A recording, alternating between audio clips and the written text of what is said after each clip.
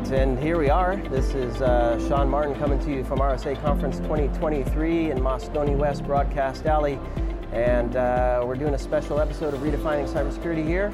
And I'm thrilled to have some amazing guests join us. We have Leah McLean. Hello. Yes. Diana Kelley. Hi. And Davi Ottenheimer. Hello. And so today we are all going to pull out our phones and we're going to use ChatGPT to have this conversation with you. I'm kidding, of course. We're going to remain human and have this conversation. We are going to talk about AI though, and its role within a security program, and more specifically how it might impact the analyst role. And the topic is, how do we augment the security analyst? So that's it. But before we do, quick word from our guests here. Who you are, what you've been up to, your role, if you care to share that, and why this topic. I mean, you agreed to join me. I'm thankful for that, so why? Okay. No, thank you. Leah McLean, Vice President of Cybersecurity Specialist at MasterCard, focusing on mainly cyber risk, internal cyber risk, and a little bit of third-party risk management. But it's, I mean, with ChatGPT launching not that long ago, it's just been interesting to see capabilities, but the hesitation and what more we still need to do to make sure it's secure. So it's interesting, different directions we can go. Absolutely. Diana. Hi. Everybody who follows us knows you, I'm sure. You've been on so much with this. Diana Kelley, I'm the CSO at CyberSecurity currently. I have over 30 years in IT, almost all of it in security, because someone got on one of my networks and I had to stop it. But I've had a variety of roles, implementation, and I've been a research analyst and worked at large companies like Microsoft and IBM. And I agreed to be on mostly because Sean asked. That's pretty much it. Sean says, would I be on? So yes. Also, one area of research I've been really focused on because of the potential negative impacts is how we're adopting and the ethical use of AI and ML. Perfect. Davi. Okay. What can I say? Also 30 some years, working in a lot of different positions. I think I started in disinformation without realizing it because I worked on social sciences of the ethics of intervention in order to get into a place that people had been taken over by someone else and the third party would be pushed out by you. So that had transformational effects on my career later. The first third of my career, I think, was availability, just getting systems up. That was, everybody wanted high availability. Then it was confidentiality. Everybody wanted privacy and encryption. And then probably 12 or so years ago, everybody wanted integrity. I saw it early and started working on the third part of the triad. And since then, it's been a real struggle, and ChatGPT for me is icing on the disaster cake. It's the worst I've seen so far, and the overzealous public adoption of it just scares me more than anything. I mean, I've been working on it for a long enough time that I think it's time to go back to the 1900s. We really see the changes in the 1900s from industrialization recurring, and people need to know those were mistakes. We made a lot of mistakes. Although I agreed to join just because I like talking a lot. No, I'm thankful you did, all three of you. And it'd be easy for us as security professionals to take the dark road, right? I think that would be the natural case. I'd like to stay positive. I'm sure we can't avoid the dark vortex, but I want to understand kind of your viewpoint of where generative AI in general might fit. And maybe we can get into some use cases as well, but where it might fit into a security program.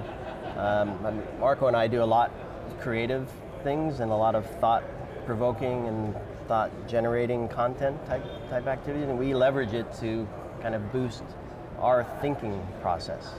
So not as take it what you can from it and use it as it is, but perhaps a way to think differently and redefine how you approach your programs. I don't know who wants to start. Maybe Leah, do you want to? Sure. Well, I'm going to say step one, use it and add it into security training and awareness. I think it's very important to have the understanding of what the potential is, as well as what the risks are, and to make sure that that's baked in from the beginning, because there's still human risk, and we can prevent a lot of that, but we need to have the proper training, controls, policy, and I think also just looking overall at the governance and frameworks and compliance behind all of it. So kind of taking a very big step back to look at all of that first in place before then adopting and bringing in the technology.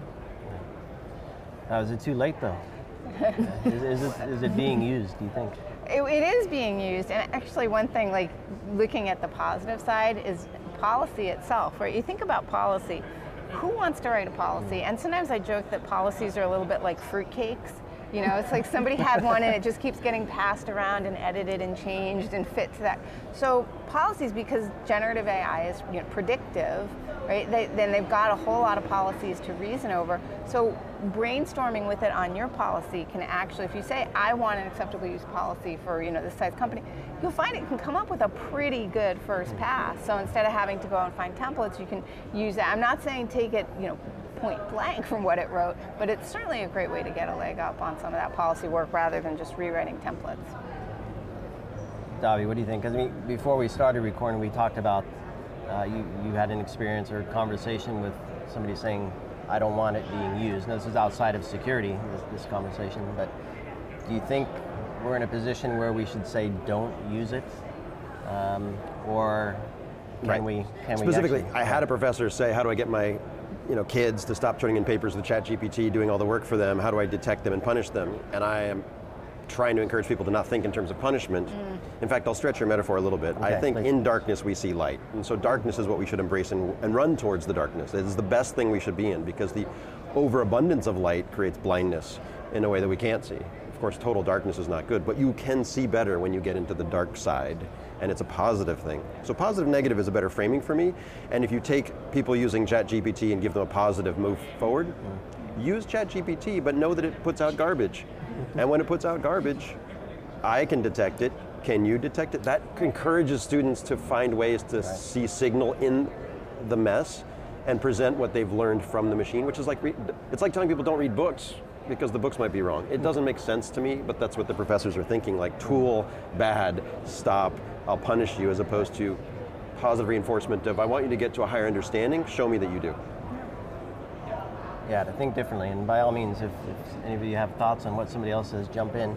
But leading up to this conversation, I've had, I don't know how many podcasts I've done the last few weeks, and this has always come up.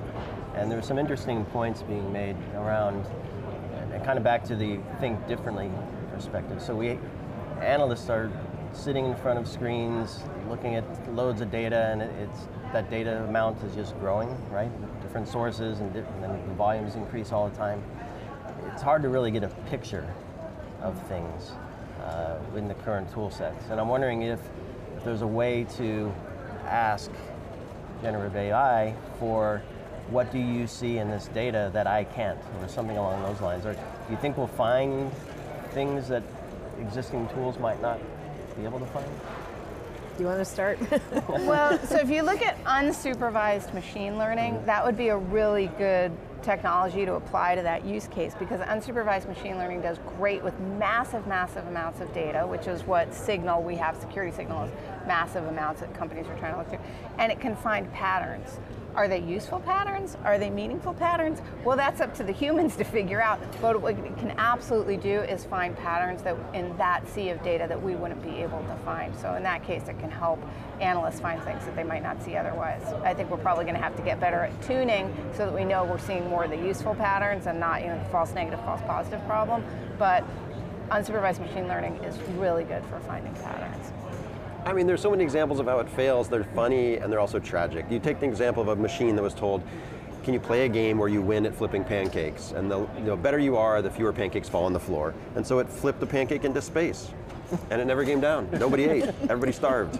And it showed us something we didn't think of, but it was useless, to your point. Like, we don't want that. Or more tragic examples, we said, can we find COVID? I think 200 some COVID analysis engines were assessed, and 0 of them had any useful output. They told you things, for example, like you put in a bunch of images, it turns out the people who had COVID were a certain age group, and so it just came back identifying age group. It said, this is a child, this is a child, this is a child, or this is, an elderly. And that's not, you don't want to know that. You don't want to know if the image is a child or an adult. You want to know if there's COVID here. So yeah, it can show you things, but getting it to show you what you're actually looking for is problematic, very problematic. And I would say my research is around breaking it. What we're working on is like with the early servers, we didn't have firewalls, so all these ports are open. And you look at the server and you go, well, you can't run that on the internet, all the ports are open, how unsafe is that? With AI and generative, what I'm seeing is it's as opposed to a confidentiality breach, it's an integrity breach, and we don't have an integrity firewall. And so what I'm thinking about most and working on now is how to build an integrity firewall so that when you get the results back, it's within the zone of information integrity, quality, that would be useful. Because same for privacy. You only want things back that have preserved privacy when you're interacting with people. You don't want to breach their privacy in order to get the results you want. You don't want to breach the integrity in order to get results you want. So. Yeah, because Diana talked about creating policies perhaps with this, and to me that, and for the stuff we use it for, it's all about storytelling, right? Finding a thread that runs through that somebody could also follow. And I'm wondering if there's a way to kind of extract a story that somebody can follow. This is a behavior, good or bad or irrelevant or whatever, but a way to communicate to the analyst, well, this is what seems to be happening. Yeah. So not just a picture, but maybe a story. I think it can help with that. I mean, I still think that there's going to have to be work to be done to like contextualize, right? And obviously it's kind of like a SIM. It's only as good as the data it has access to, right? So it's all based on the quality of human input that what the outcome is. But I do think that if you can help translate some of, say, in the security operations role in your reporting, to have it become more of a business narrative, and then combine that narrative and kind of help bring it back from security to business and how it enables business, and then make that a broader part of your enterprise, cyber risk program, and work together to bring that narrative, say, to leadership and the board, then that's where I think it can help strengthen. What about risk? Analyzing risk, because I mean, people use it to write code. We talked about writing policies. Do you think it has the ability to kind of describe risk to us differently than we're able to do with current means? If we take the classic NIST definition of likelihood times impact, I mean, it's possible because machine learning is good at probability. Like that, and the math to figure out probabilities in a very complex environment. So it's possible that it could help us to understand likelihood and impact a little bit more clearly, but it's going to have a lot of very specific custom data from the company itself, right? Because the likelihood of something happening in your environment is not something I'm going to find in a large language model that's been reasoning over all the interesting security stuff out in the internet. It's something that's going to have to be very specific to, like to your point, do I have firewalls or not? Which clouds am I in? How have I protected those servers and the access in those? So if you could get that kind of really individual to the organization's signal, and then if it could calculate likelihood and impact, then you'd have a better view into risk. But I have not seen that. I've heard tell of things working that way. I have not actually seen one in action that would work in even over a small size company. So I don't know if you have, but. Well, I think it comes down to quality tests, and people aren't comfortable with measuring quality. Like, who is authorized to tell you that you're wrong, or who is authorized to ban you, is difficult, especially by culture and by country and by politics and so forth, and by history. So we have to become comfortable with quality tests. It's more of a parrot, I would say, and people say that's unfair, so I'll acknowledge, but I think it's parroting. So if you ask, can it write code, it's going to parrot the quality of code that we've seen before, which may be very low. So it may write as low as other people have, and that may be acceptable because we accepted it before, but it might be lower, and we have to recognize that and say, I'm sorry, you didn't come above this level. I test AI all the time, and it's, for me, very, very low. Like below, I would rather hire a human, and I would get better quality if I train them than if I try to work with a machine. I find that it's always below the quality. Now, quantity is a different story, speed, sleep, all that kind of stuff that gets in the way, personal needs. So we might over fetishize the ability to just grind a machine and not give humans their due for the reward for doing the work that we ask them. So I think quality is at the end of the day what we're looking for, and it's really just a bias machine more than artificial intelligence. I find it's artificial bias machines. It's giving back to us maybe things we aren't comfortable acknowledging, but like our quality of code is low, and you say, give me back some code, and it says, here's the quality of code that you've been generating for the last 30 years. Whoa, that's low, but I'll accept that from you. Whereas a human would be like, no, I'm sorry, you have to rise up and do better. So I think that's And we do, as if we don't know the answer to something and a computer tells us an answer and it sounds, a lot of these chat bots are, they're pretty confident, Right. they don't waver about like, well, maybe it's like, here's the answer. So here's this answer that if you don't know if it's right or wrong, and then it's wrong, and is there an impact? Like you put in a paper to a teacher that says no, and I don't think people have thought about all of the different ways that this comes into play. So for example, I was trying to get one of the chat bots to create a recipe. And I described what I wanted the recipe to do, but it kept coming out with like this kind of weird amounts. And then I moved the ingredients and I flipped them. And then it came out with more of the ingredients that came late. And I realized it was looking at what's the probability that if I put the ingredient first, it was right? Because you look at an ingredient list, it's always, so that's what it had done. It had assumed that how I'd ordered the ingredients was the amount that should be put in and created something out of that. And I had to play with it a few times. Like if I had gone out and tried to make any of those, who knows what I would have ended up with, because it made an assumption on where the ingredient was in the list. It's that kind of thing that when we're talking about very complex security topics, that I'm not sure that if we're not thinking about, we're going to catch, because if we don't know what the right answer is, how do we know if it gave us the wrong one? Yeah, kind of along those lines with the accuracy, right? And there's a lot of thought out there that this will replace people and jobs. I actually think the total opposite, because I think more data jobs, local data jobs will actually become available, because you have to then look at data accuracy, partitioning, segmentation, all of that. And I just think about, for example, if you use Waze or anything for GPS, right, when you're navigating, well, in 10 years of living somewhere, what if it changes significantly? Then that won't always have the latest data, right? So we still have a ways to go to just ensure that it's not a deep fake or something else. Excellent points. You really hit it on the head when you think, if I hire somebody, I need to know what I'm asking them to do, because if I don't, it's very hard to manage the output of their work. And they'll be like, the job's done. You'll be like, right. I don't know if that's good or not. But if you know you've done it yourself and you say, do this job, you can measure it. That's back to the quality, perfect point. And to your point, there's so many jobs that are being created by the need to measure quality. So you have to become the expert in cabinet making to measure the cabinets being made for you. It means a bunch of cabinet makers can work for you. Yeah. And it's like all kinds of weird opportunities are going to come out of this. I think that's the bright side, right? If you want to talk about the bright side. Yeah. But I say you run towards the dark side. You definitely embrace darkness as the place you want to live in, because that's how you see the light. You see the signal in that space. As humans, that's what we're good at, and we should embrace that. So what other, in a positive light as best we can, what other considerations might we make as security leaders when we want to embrace this? We talked about quality, we talked about perhaps having others check the work for integrity of what's coming out of it. But how, because let's face it, speed is important, right? And having the ability to generate a lot of stuff perhaps is another, but that might overwhelm us or might send us down a rabbit hole that takes us somewhere we don't really want to go. So are there other considerations we should think about as we do embrace this stuff?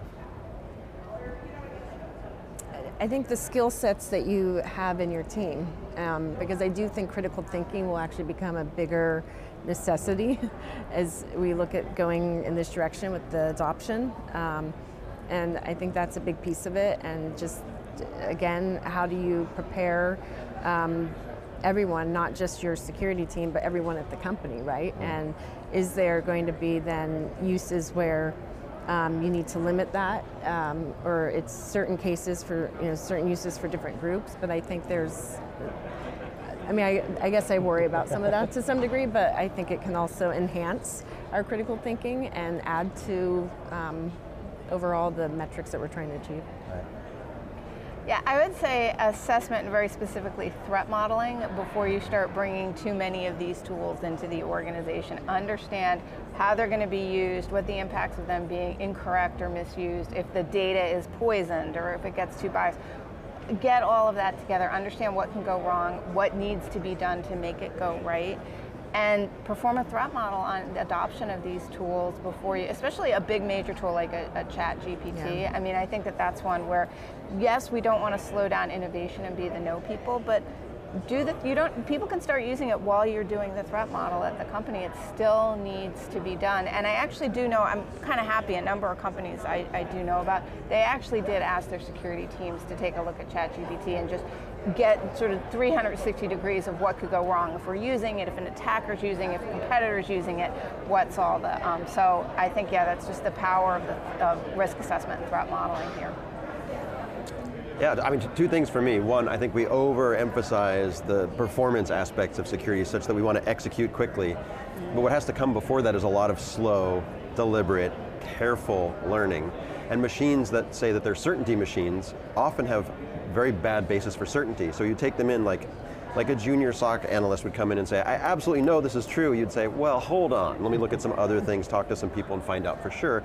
And that overemphasis on the certainty machines is the same route. So we need to have a slow down, take a minute, somebody who's done it for a long time, has accumulated knowledge, let's have them, after all that slow time, decide whether we need to act immediately right now or not. So the fast, performance-based stuff needs to come with a cost, which a lot of people want to get rid of, but we actually do need to take it into account. And the second thing is I feel like threat modeling for AI, it goes back to Frankenstein. And we've known since the 1800s that utopia is fake, that an overzealous public adopting this machine turns out with tragic consequences. So if you watch Frankenstein over and over again, or even the 1960s, Blade Runner, which came out in 1968. It was the 80s. I like Young Frankenstein. But it comes from a book in 1968. All right, and so it was Blade Runner was 1983. And now I think it's Megan, the movie, is like there's a newer version of it. Yeah. So they can keep making the movies, but go back to 1968, because the sentiment in 1967 and 8 and 70 was, this stuff, ELIZA, ChatGPT is based on the chatbots,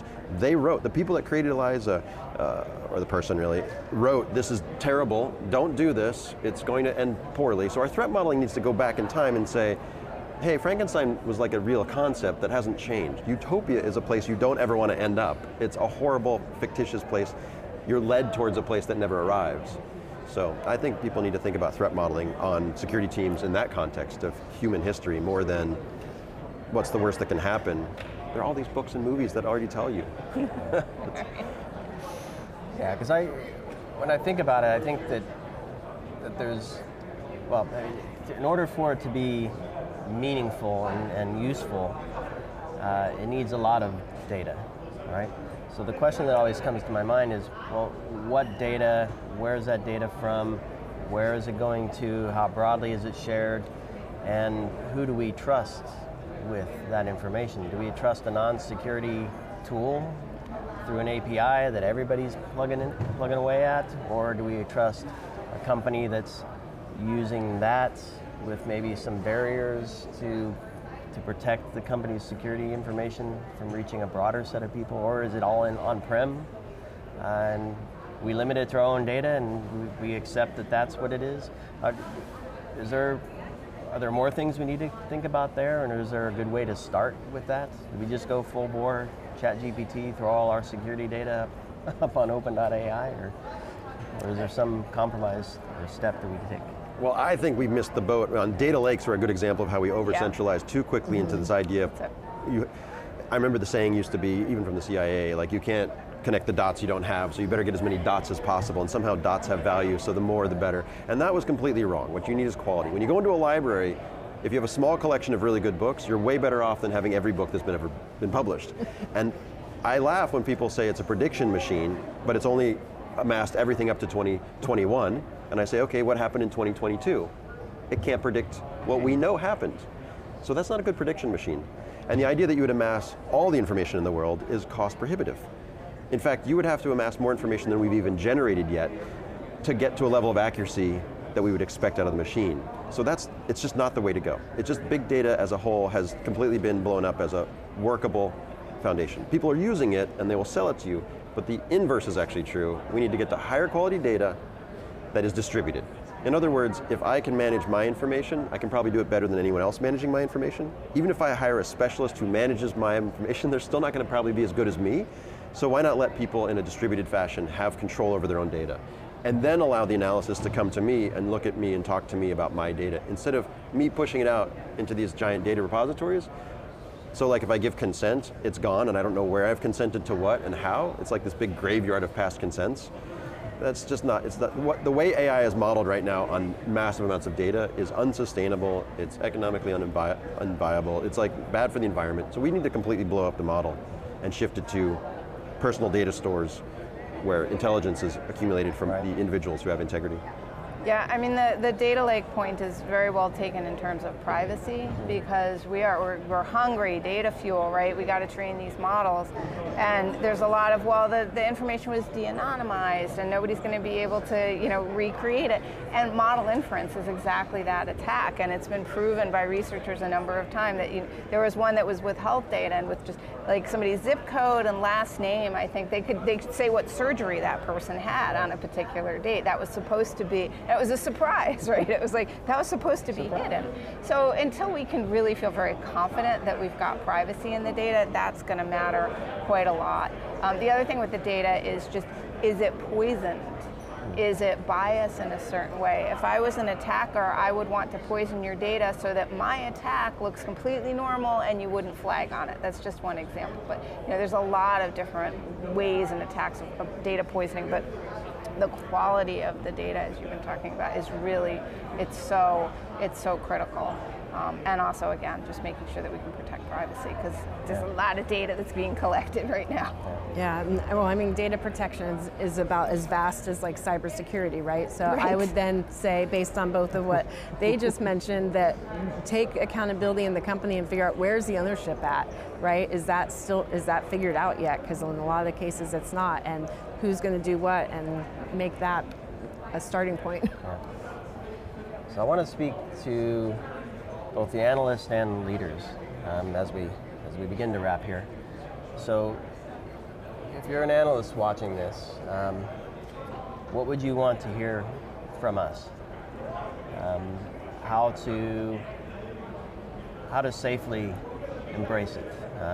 What kind of conversation would you have with your leader to say, this is what I hope to do, and here's what I need to do it? I don't know, how would that conversation go for the analyst?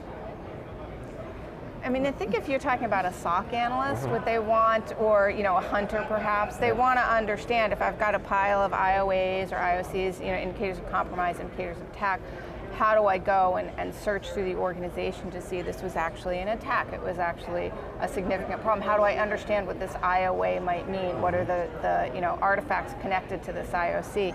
And that's the kind of thing you could get from some of these tools that are being very focused around cybersecurity SOC assistant, basically.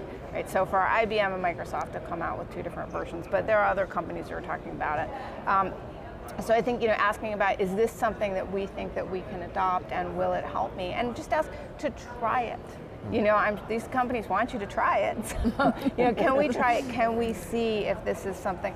So talk to your leaders about a very specific use case that would help you do your job, and then give them some ideas about which ones that you'd want to look at and how you'd want to test it, so that they would know, look, if we're going to open this project, it's not going to go on forever. You're going to open it and close it in 4 weeks. We're going to know, are we going to now adopt this as a tool? And of course, after the threat modeling, because you want to know. Well, the threat model would probably be part of, as they were assessing, they'd first want to know, does it work, and then they'd have to do some threat modeling. Yeah. Simulations. Yeah. Yeah, a lot of simulations. Ask it questions you already know the answer to. That's how you build your trust. And so test it on things that you already can confirm or deny without wondering whether it's right or not. And then that should be fun. Just like if you like writing scripts, then you'll love asking it questions because it's automating the answers for you. And then also use it to reduce the time it takes to do things. I mean, think of it as a time-saving measure, but that doesn't mean it will be right. So after it saves you a bunch of time, have a way to go and verify. Yeah. If you don't know the answer, have other means of verifying the answers and treat it as a time saver in getting you to a place where you can verify what it thinks to be true. That's And if those manual checks, figure out how you can automate those manual checks. Well, it's like reading a book. I mean, you go to the library, you pick out a book, it teaches you about a subject you didn't know, it saved you a ton of time. You didn't have to do all the primary research, but that doesn't mean the book is right or that it didn't lie to you about the primary research. So treat it like a system of learning that you have to validate and check, but it probably saved you a bunch of time. So how about for the leadership team now, security leaders, CISOs and their managers? How should they approach this? So they have the team to manage, of course, that is probably already playing, many times unknown to the leader, to the manager, and then they have their leadership team, their peers, that are probably hearing about this, and so taking aside the risk to the company, but how can they use it for security programs? What would we tell them? How is it, do we look at privacy, do we look at compliance, do we look at policies, do we break down response versus hunting? Are there ways to kind of approach a program to use this in a way that can find a place for it where there might be some impact, but not just blasting it across the whole thing? Is there some prioritization and planning that we could advise them on? Yeah, so I think that you've got your team, right? They're out trying to figure out if it's going to help the analysts already. You might be having them, you might have your testing team be doing some scripting and seeing if it's actually going to find O-days or things like that. And when you talk to your leadership team, you want to prepare them for how it may be able to help the company advance. And also, I would have a really serious conversation with them about privacy, because although I know you said not just the risk to the company, but there is a risk to the company that if you've got your leadership team having these long, detailed conversations, and people kind of forget themselves when they're typing away to ChatGPT sometimes. If you're saying, well, we're about to merge with this other company, and I'm trying to think about a press release or an email to send to my employees because I have to lay off 40% of the company or something like that. I mean, who else is hearing that? Who owns that chatbot? Who's seeing that? Is this truly a private conversation, or if you just... So understanding too about surveillance and who may be watching. We know that search engines anonymize our searches, but then create information and data around who's searching for what, and they target us based on what we're searching. So what are the folks that they're supplying the chatbots looking at and extracting? Yeah, I guess along those lines is the access is a big one, but have the awareness and training for everybody. Very, very important to bake that in from the beginning into that program. I think the new saying is loose ships sink ships. If you want something convenient to throw around. But it really does come back to education the way security started. So we used to say everybody has responsibility for security. That wasn't enough. It's true, you definitely have to educate everyone about privacy. Who are you talking to in restaurants, on the train, which chat engine are you talking to? It's all the same stuff. Yeah. So you need that, but you also need a head to sort of bring it together. Like, who's feeding the cat is a phrase people sometimes say to me. You got to figure out who at the end of the day is going to make the decision on what's safe. You can't just leave it up to everybody in the company. Business leaders should understand this. They're leaders of the company. And I think too often you have, you should figure out what's right and wrong isn't enough. You should train people on ethics. The same way we used to treat security as a thing you get trained on formally, what's missing is leaders need to know they need to train ethics into software development in order to handle the questions we're dealing with today. And we'll get better quality code if we train people on security, like bug fixes and remediation, end of life, all that stuff. We'll get better relationships with intelligence, artificial intelligence, if we train on ethics. But you also have you need somebody to be in charge of the ethical decisions, and I think that's unfamiliar or uncomfortable. I mean, Microsoft fired, basically, or let go, if you will, their ethics team when they really invested, when they doubled into OpenAI. They were like, we're going to go all in on this, and then they got rid of all the ethics team. And that to me was like, you know how you got the 2001 Microsoft memo? That's how you get the 2001 Microsoft memo. When they finally acknowledged the slammer worm, the SQL problems, how bad it was at Microsoft. You got to start early, and you got to have people in charge, and you got to train everybody. I like that ethics point, and I'm wondering, is there anything else we need to add there? Because as you were talking about how we use this as leaders, is there a way to leverage ChatGPT, for example, to help us understand where the ethical lines are for our company? So I don't know if there's a safe way to do that, because that might be a fun learning experience for people, right? If we could use it to say, I want to know, but what lines might I cross if I share this type of information? And I don't know if that might, to your point, help educate and train at the same time while using, because you said you don't want to talk to strangers, right? But right. It is a stranger. It is a stranger. That's right. Right? So we have to begin to be comfortable with it. And I think, I don't know, like me personally, if we start with the ethics part of it first, that could produce some interesting things. I mean, I think it's just, we're going to have to figure out how to delineate between the machine and the human, right? And that in and of itself could be challenging the more further we get ahead of that. But yeah, that's the biggest one. And then, I mean, ethics I think needs to be a big part of it. Yeah. I mean, there are ethicists who have been looking at data science and bias related to AI and ML. Don't let those teams go. Keep those teams, engage those teams. And yeah, you could chat GPT and say, what do you think ethically, in a brainstorming way to get your ideas flowing, but ultimately it would be your ethics team that really has to come out and say, look, this is what's important, this is what we need to do, or just give it additional guidance. I mean, again, history is the guide. Microsoft released Windows NT 3.5 and got rid of their security folks. And then it was a disaster, and it's like they just announced they're going to go all in on this chat stuff. We just found out, for example, that Teams is sending all of your conversations into an AI engine, and maybe without even your consent, so that it can improve your experience. Do you want everything you're saying being listened to by an artificial intelligence engine that who knows who has access to and what it's doing with that information? To your point about you're leaking, I mean, typically in leak terminology and vernacular, you would erase. How do you reset? And a database that has leakage has to be reset before it has the leak. So how do you reset the AI is becoming the problem for leaders and training and teams.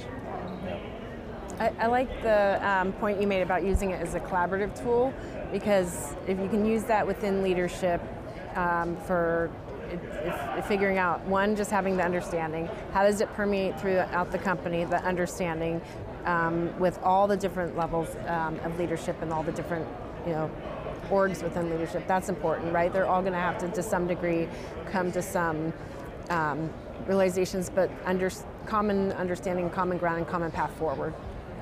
Yeah, commonality is an excellent point, because a moral foundation that we agree upon is super useful in business and in helping communicate across business units. And that's actually what these machines do really well, is they give you sort of a baseline of what people have said before. So you can say, I'd like to say this to other people. How do most people say these things? You don't have to invent it and be super creative, and it tells you, well, this is what everybody would say. So it's, in that sense, it can help you address the ethical issues by giving you a sense at least of how everyone has done it before. But beware that there's bias in there that you don't want to repeat. Right. So don't always take it at face value. It's not necessarily everything somebody said before is still appropriate to say. Exactly. Don't repeat the comments that were made that got the company in a lawsuit. Exactly. Right. Lessons learned. All right, well, I think we're pretty much coming up on time here, so I don't know if anybody has any final thoughts, something we didn't touch on. I mean, we didn't go down the how to protect the complete dark path, which I'm grateful for. I think the takeaways for me, and if you have something to add, but I think lead with ethics. And I don't know, ethics are different for different peoples and different people in different parts of the world. So I think having an understanding of what that means, not just for yourself and your team and the company, but your customers perhaps as well. You have to consider that. I think, to your point, both off camera and on, this is not something we should try to shut down, but we should embrace, right? And perhaps let it help us embrace it in a collaborative way. And I think the sky's the limit in terms of activities and tasks and outcomes that can come from it, as long as we think differently about how we use it. So. Be prepared. Be prepared. And use it responsibly. Yes. Responsibly. You can only see the stars if you're in the darkness. I say embrace it. I love it. All of us are in the gutter, but some of us are looking at the stars. And the folks watching us now are seeing the stars in this darkness. And I'm grateful for all of you watching, and thanks to our panel of amazing people. And hopefully you're thinking a little differently, at least thinking about how generative AI can fit into your program, your analysts, and we didn't talk about communicating to executive leadership and the board, but there's a place if you think about how you're going to use it, and don't overstep the bounds as you begin that journey. So thanks everybody, stay tuned for more episodes here from Broadcast Alley, all coming to you from ITSPmagazine Podcast Network here in San Francisco, Moscone West. If you're in the area, come by, stop, say hi, and thanks everybody. Thank you.